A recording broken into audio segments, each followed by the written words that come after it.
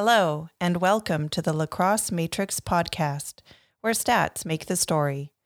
Please enter the matrix now.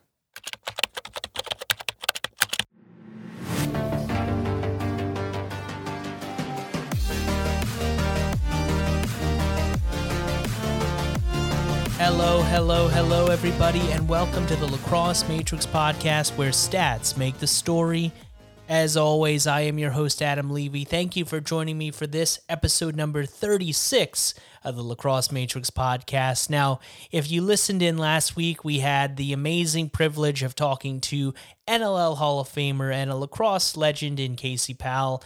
It was such an insightful interview, and it was great hearing about his history in the game and also what he thinks about Americans in the game, both past and present, and who he thinks are some of the greatest Americans to ever play in the National Lacrosse League.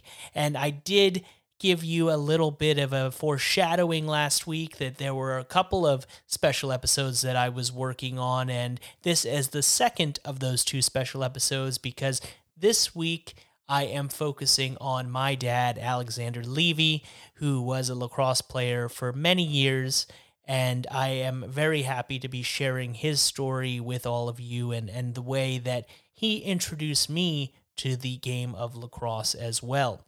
This past week, I took a short trip back to New York City. Obviously, as most of you know, I live in Vancouver, Canada, and I took a short trip with my wife and our newborn child, Preston. He's not really that much of a newborn anymore. He's about to be 17 months old, but we took a trip to New York so we could see my parents, his grandparents, Nikki's parent-in-laws, and it was a great short trip while we were there. It's great coming back to New York City and seeing some old faces and seeing how the city has developed and grown. Obviously, I have been in Vancouver now for over 6 years, so it's been a long time. Actually, I can't believe it. It's been 8 years now. Anyway, back to the point. So I did get a chance to sit down with my dad, who has a very long history in lacrosse through various stages. And you know, as you'll hear, met so many great people, had so many great experiences in the sport. So a little different episode this week, just as it was last week. But this is the story about how my dad got introduced to lacrosse and how he showed me what the game of lacrosse was all about. And we'll touch on the highlights of his career through his lacrosse journey. So without further ado, that does bring us to the number of the week this week, which is 22. So now it's time to head into the Matrix to feast on a lot of nuggets, so let's get right to it.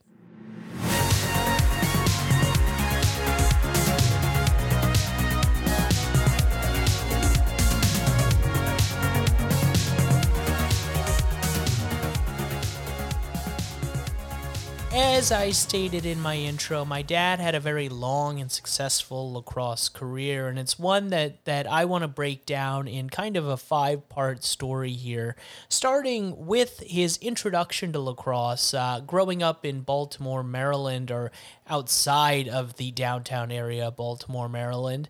My dad was introduced to the game by his father, so let's hear from my dad about what it was like being first introduced to the game. My first memories are not of playing lacrosse, it's learning how to throw and catch with a stick, a wooden stick I might add. My father was an All-American at Johns Hopkins and captain of his team in his senior year. And he took my brother and me and my sister out in the backyard and we would throw the ball around. I was the one who really caught on to the game. And so the beginning was when I was about 7 or 8 years of age, and I started playing organized lacrosse in the 4th grade at Friends School in Baltimore. And of course, because there are always sibling rivalries, it's interesting to hear from my dad how the rest of his siblings panned out in lacrosse and who ended up having the most successful career. My sister gave it up pretty quickly. She moved on to dance.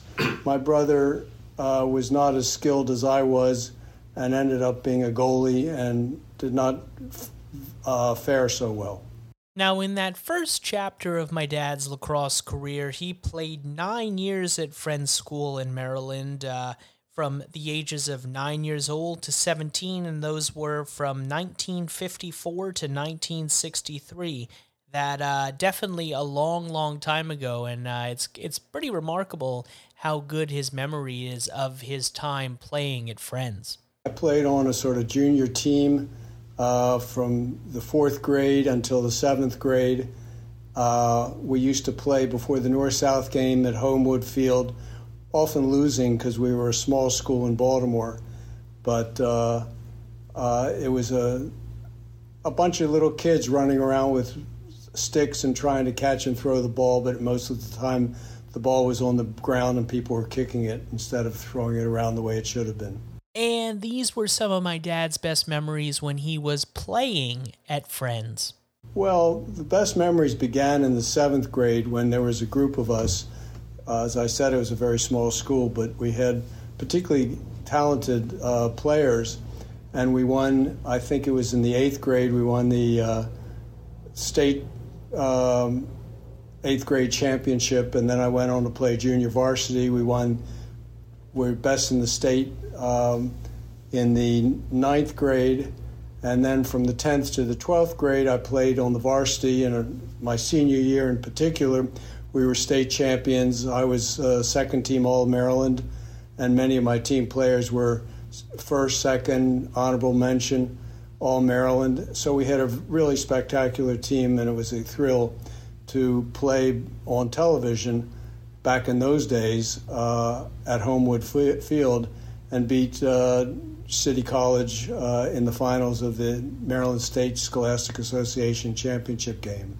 Now, before we move into the next chapter of my dad's lacrosse journey, I think it's interesting to hear a different perspective, to hear a perspective of what lacrosse was like back in the days when my dad played. Of course, we're talking about through the late 50s and into the early 60s at Friends School before my dad headed off to university. Well, Maryland was a hotbed of lacrosse very much then. Long Island was up and coming. Lacrosse was played in New York State and other places, but it was not nearly as widespread as it is now. And I graduated high school in '63, and so we were state champions that year. But it was a game played both in the private schools and the public schools, but the private schools were generally more skilled than the public schools, not always.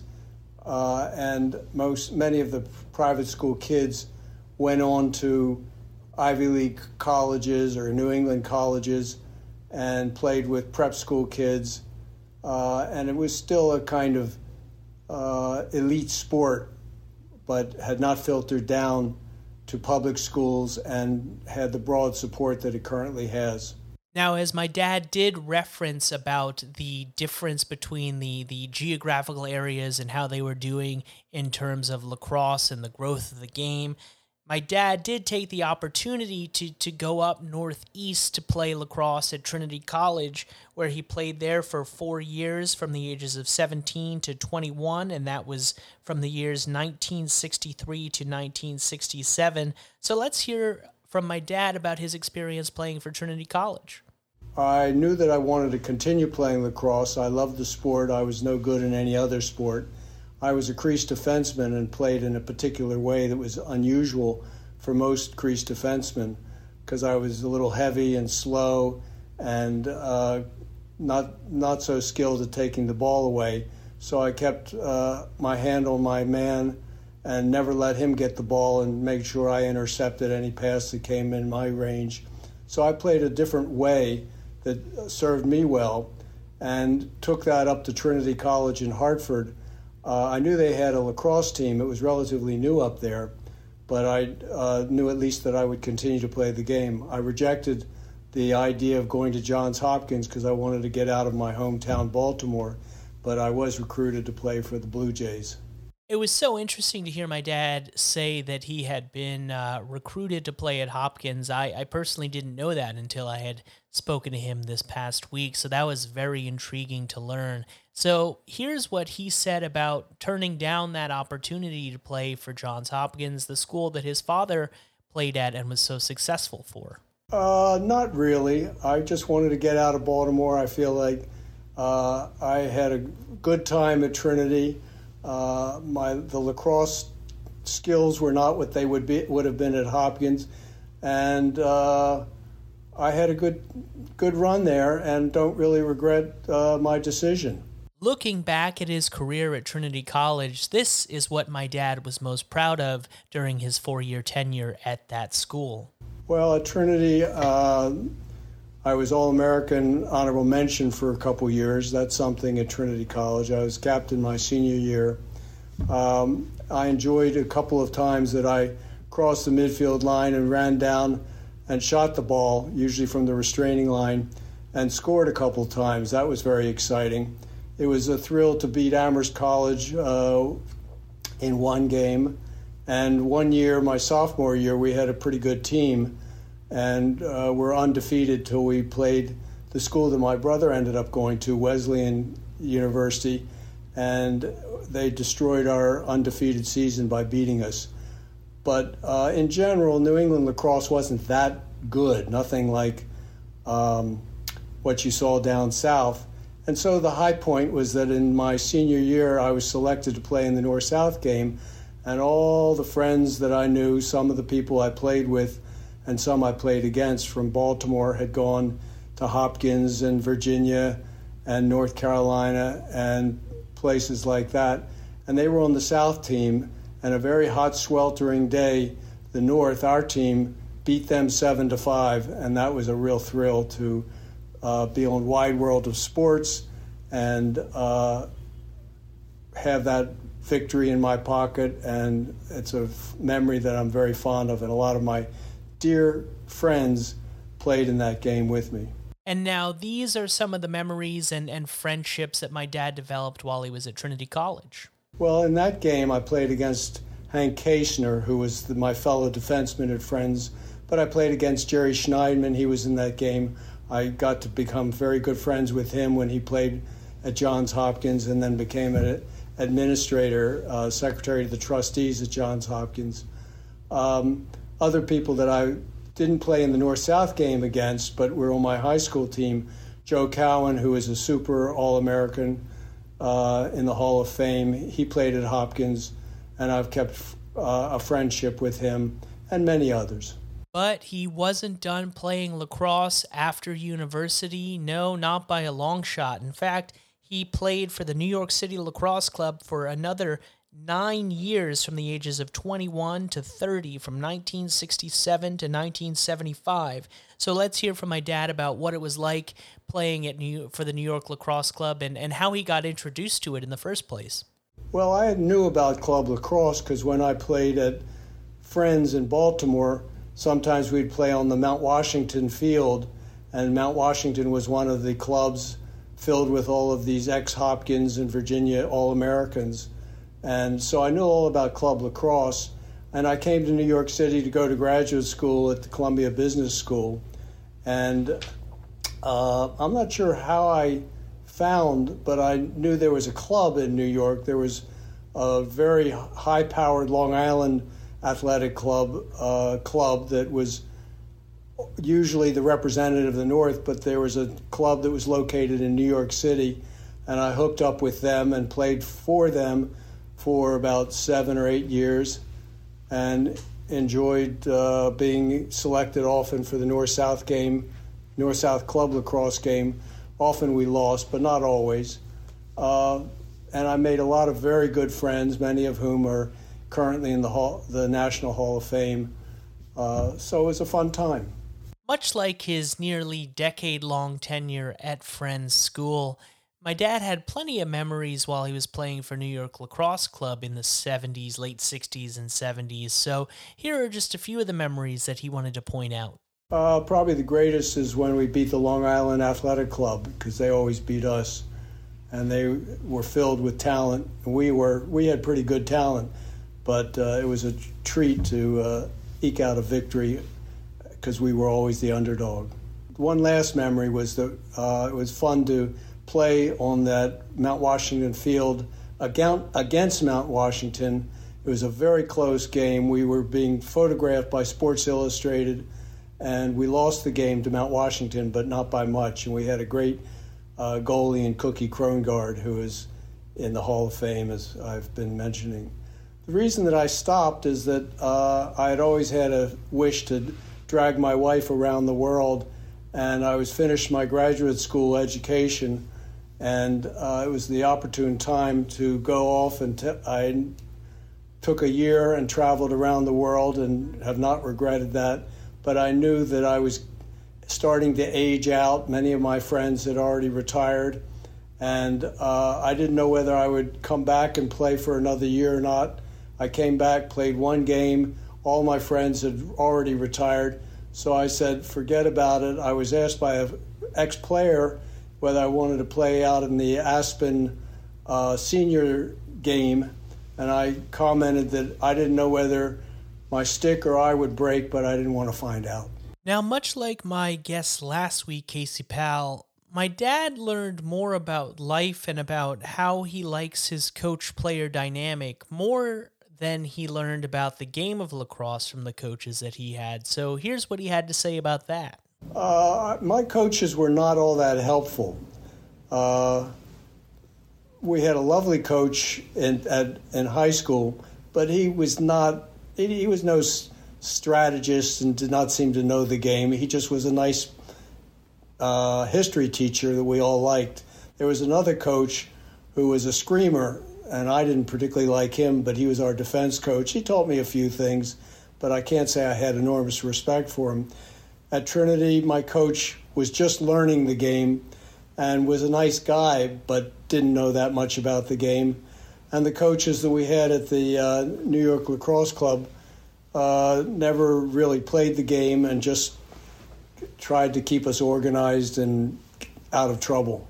One question I had to ask my dad before we ended our conversation was, did he have any heroes growing up or throughout his time playing lacrosse that kept motivating him and inspiring him to play lacrosse? There were some who stood out. I remember Jerry Schmidt was on the cover of Sports Illustrated. He was a great Hopkins player, became a coach up at, I think at Hobart. And then Mike Harriet was at Friends. He was a couple of grades above me. He was a super player, played at Cornell and got killed in a plane crash with the assistant coach of Cornell. And that was a very sad moment. Other heroes, other than my father, probably not. Oh, I do have one other hero. My fellow defenseman was Hank Kasner, and he was a great player. His father, who is also in the Hall of Fame, Hank is in the Hall of Fame, both of them are in there. His father was a great player and was kind of almost our defense coach. He would be there on the sidelines while we were practicing at Friends day in and day out.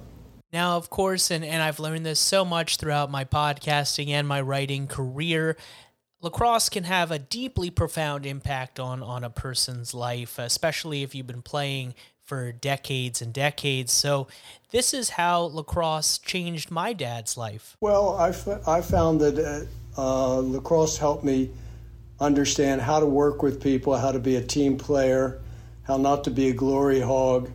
I made great friends.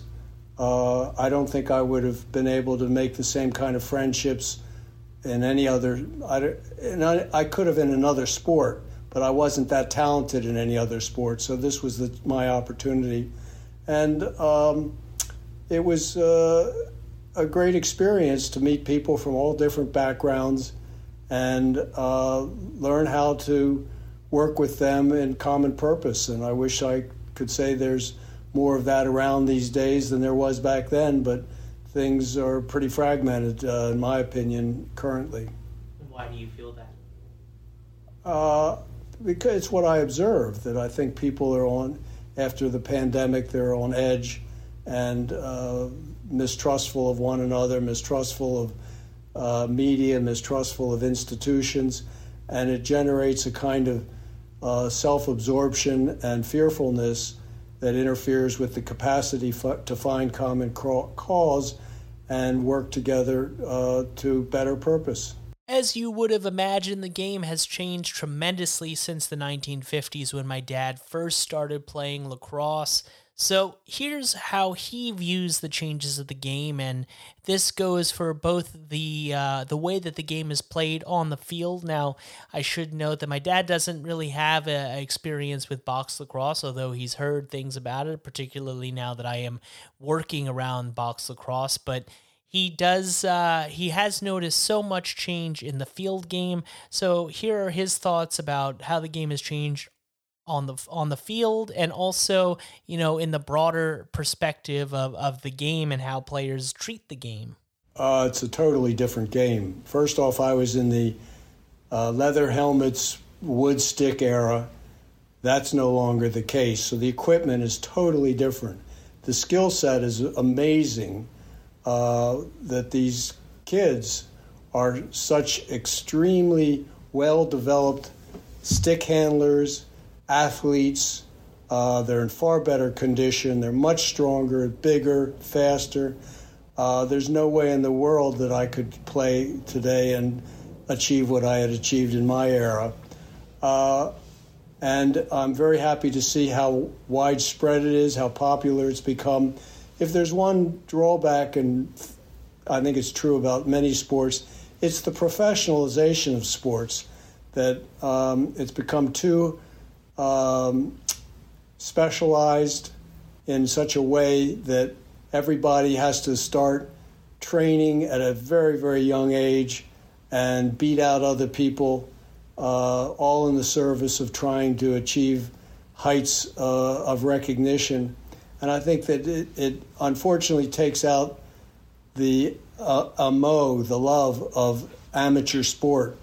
And the one thing that I liked about the game when I played it, and the people I played with, is that there was no professionalism, and there was a high quality of play, but we all supported each other, and we're not competing for glory in the same way that I think many of the players these days do, and many of the teams and coaches sort of play to and foster. Thank you so much, Dad, for joining me for this special episode of the Lacrosse Matrix podcast. It's great hearing your full story. I don't think I had actually ever heard your full journey in lacrosse, just bits and pieces here and there over our time talking about lacrosse.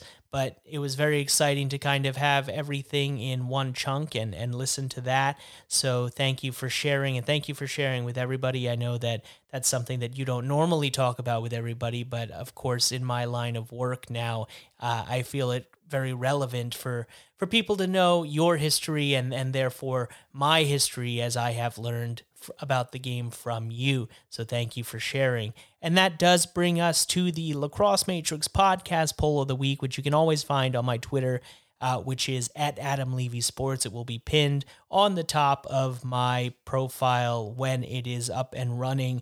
This week for episode 36, I asked you, because my dad introduced me to lacrosse when I was a young boy, did one of your parents introduce you to the game, or was it somebody else that introduced you to the game? And I was very excited to see some of the responses that people gave, not only with their votes, but telling their personal stories about how they learned about the sport of lacrosse. But in regards to the poll, 69% of you said somebody else other than your parents introduced you to the game, and 31% of you said that your parents introduced you to the game. And I find that so interesting because especially in the box lacrosse world, where it is such a tight-knit community and so many fathers, mothers, cousins, brothers have all played and with each other, against each other, and there's such a close-knit community there. It's interesting to hear, especially in this vote and through people's stories, that there are so many other ways that people have been introduced to the game, whether it's the box game or the field game. So very interesting results there, and thank you to everyone who voted for this week's poll. So now that we've done the Lacrosse Matrix podcast poll of the week, that is going to do it for this week's episode of the Lacrosse Matrix podcast. Thank you so much for joining me for this great episode. Next week, we are going to have another amazing episode for you. I always try and provide the best and try and do as much of the most relevant content as possible. There is a great weekend of lacrosse coming up this weekend in Week 9 of the NLL season. 7 games. Very interesting to see that Buffalo plays 2 games, one on Friday, one on Saturday. And, of course, the Rochester Nighthawks look to remain undefeated, trying to go 7-0. They play on Friday. The Seals return to action against the Colorado Mammoth. And Callum Crawford makes his debut against the Vancouver Warriors. So that is all stuff that you should be looking out for. So enjoy all those games, enjoy all those headlines, and any more that are made over this amazing weekend of lacrosse. And we'll talk next week. Have a great weekend, everybody.